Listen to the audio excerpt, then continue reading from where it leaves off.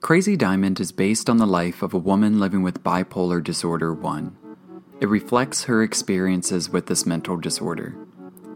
The writer of this story has given me full access to share in hopes that it reaches those who need help and to bring awareness to the disorder.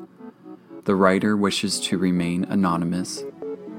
The content in Crazy Diamond may be triggering, and we recommend the assistance of a medical professional for help and diagnosis. If you or anyone you may know is thinking about suicide, please call the National Suicide Prevention Lifeline at 1-800-273-8255. I'd been in this institution for 5 days, and I wasn't sure if I was getting better or worse. Today was Visitors' Day, and I was expecting both my parents to come see me and my so-called progress. I wasn't sure what to tell them. Should I apologize? I felt guilt, if nothing else. Extreme, unbelievably debilitating guilt, and it was all for the behavior I'd exhibited before I came here. I was beginning to see things in the cold, clear light of day rather than in the drunken stupors that used to invade my nights, and I could only imagine how insane I had acted in front of my mother and brother the night they called the ambulance on me. My little brother wasn't coming to see me. I didn't blame him for his absence, though. I only blamed myself and hoped one day that he would forgive me. Nurse David was here this morning, and he looked tired as usual, but kind as always. I had at last forgiven him for not allowing me to see my weight, and somehow I even understood it. He made his way over to me and observed my breakfast tray. "Edith, you ate some of your food today. Good job. Dr. Navarra is ready to see you now." I looked down at my tray and realized I'd eaten both pieces of my toast and half of my omelet. I thought I would feel out of control and overall fat if I ate again, but instead I felt alert, warm, and full. It was a good feeling. I followed David to the doctor's room, and he closed the door just as before so that Navarra and I were alone. "Edith, I heard you had a bit of a fainting spell last night," he said. "Do you want to tell me about that? Maybe about what brought it on?" I stumbled for words, remembering the child version of me who seemed to have been sending some kind of warning. And of course I recalled all the blood pooling around and threatening to drown me when I fell into it. I saw some things, and I don't know if they were really there or not, but I saw them, and I slipped and felt faint, I guess. "I see," said the doctor, typing away on his computer. "Bipolar disorder can cause hallucinations, of course. Does this happen often?" "It happens sometimes, not always. I hear voices too," I told him, although I recalled how the little girl last night had drowned them out somehow. "I see. Well, this medication I have you on should be taking care of these symptoms soon. I would say maybe another 3 to 4 days and you'll be ready to leave this place." He stopped typing and looked up at me and smiled. He looked less sleepy today, and his round glasses magnified his brown eyes. 3 to 4 days? Isn't that a bit soon? I asked, feeling suddenly fearful of leaving the inside of these white walls I first thought of as a prison. Perhaps I was beginning to feel like Farah and felt this place to be a sort of home. I wasn't quite so ready to leave. "Give the medication time," Dr. Navarra said. "You'll find that it does work wonders. That will be all, my dear." He motioned toward the door, and I got up and went back out into the lunch area, where I found Claude, Candace, Farah, and Abner seated at one of the far-ended tables. I poured myself some coffee and sat with my newfound group of friends. Alfonso was seated at the end of the table, as usual, writing in a red notebook. "Visitors coming in soon, I guess. None for me," Abner said, shuffling a deck of cards. "None for me either, son," Farah said, nudging him and smirking. "My family already knows I'm in here," she said. "My parents are supposed to come.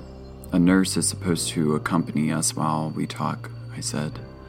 "Inform them of my progress, I suppose. What progress, I don't know." "You don't feel like you've made any progress at all?" Candace asked me, leaning forward in her chair. I thought about it and realized that the shaking in my arms and hands had stopped, and I hadn't vomited at all today. I guess that was some progress. I hadn't been sober for this long in months, and even the benzos couldn't keep me from seeing the world as clearly as I now saw it. Also, I was now coming to the conclusion that I had been wrong about being a seer, as I'd told everyone I was when I'd first gotten here. I guess I am starting to accept that I do have something mental going on with my brain that's a problem, I responded. Fuck that. Us bipolars, we gotta stick together. What we have makes us special, Claude said, wrapping an arm around me and reminding me she was seated directly beside me, as usual. Candace grimaced at her remark, but said nothing. Visiting hours start in 5, one of the nurses called out from the desk behind us. I'm going to the music room. Ray's in there, but maybe he's actually listening to something good today. Abner, you coming? Vera stood up from her chair. She was wearing a yellow robe today that was unfastened in the front and showed matching pink pajamas beneath, with white polka dots all over them. Abner winked at me and ran his hands through his black, unruly hair. He then followed Vera into the music room and left me, Candace, and Claude to ourselves. My boyfriend's coming to see me, Claude said happily, looking towards the hallway as if she was expecting him immediately to walk up to us. That's great, Claude, I said, and I too looked toward the hallway as I waited for my parents to walk into the institution. I was anxious, and I didn't know how to even begin to explain to them how sorry I was that they'd had to resort to putting me in here. Suddenly, people began flooding in and walking to different tables and different people. I noticed my mother's face first, then my father's, as they walked behind a big crowd of the other visitors. Nurse David walked up to us when my parents reached me and advised that we go sit down in the lounge and talk. After I'd hugged the both of them, we left Candace and Claude behind as they waited for their own people. David took us to a solitary table in the lounge. My dad was looking around with wide eyes, almost as if he was alarmed. My mom was silent and seemed sad, and that made me sadder. So, Edith here has been a great patient. She's had some trouble with hallucinations, both auditory and physical, but Dr. Navarra has her on some great medication right now for bipolar disorder that will soon help her with her troubles, David said, as he read from a file with my name on the side. How do you feel? Asked my mom. Her eyes were weary and she looked on the verge of tears. I feel better. I know I scared you, but I see now that I was out of control at that time, and I understand why I'm here now, I think. You think? She said, sighing with irritation. Edith, you scared me out of my mind. You didn't know what was real or what wasn't when I committed you that night. How do I know you have any touch with reality now? I recalled my hallucination from the night before, and so I remained silent, because I wasn't sure I did have a good idea of what reality was yet. David interjected. Like I said, Edith is on medicine that is going to help her with reality as she sees it. She will be able to tell what is real and what's not soon. Dr. Navarra says she could be ready for release as soon as 3 to 4 more days. She's doing well in our care, and I'm confident she will get much better within these next few days. My mom nodded, and she reached for my hand and held it tight in hers. I just want you better. I don't want you to hurt yourself anymore. I recalled the now healed cuts on my legs and the deep imprint of pink scarring they'd left all over my thighs. I won't, I told her. My dad looked uncomfortable as he listened, and he didn't say a word the entire time we talked. When the session was over, they both got up and hugged me. Just get well, honey, my dad said, letting me go from the grip of our hug. And gain some weight. He looked me up and down, and I could see he was shocked by my size, since he hadn't seen me in a while before I'd been committed. We said our goodbyes, and they left shortly after, while Nurse David stayed seated at the table closing my file. Is what you said really true? I asked him. Will I get better? You'll get better with the medicine, and it also helps if you actually want to get better. Do you want to be back to normal, Edith? I mean, before the hallucinations and voices.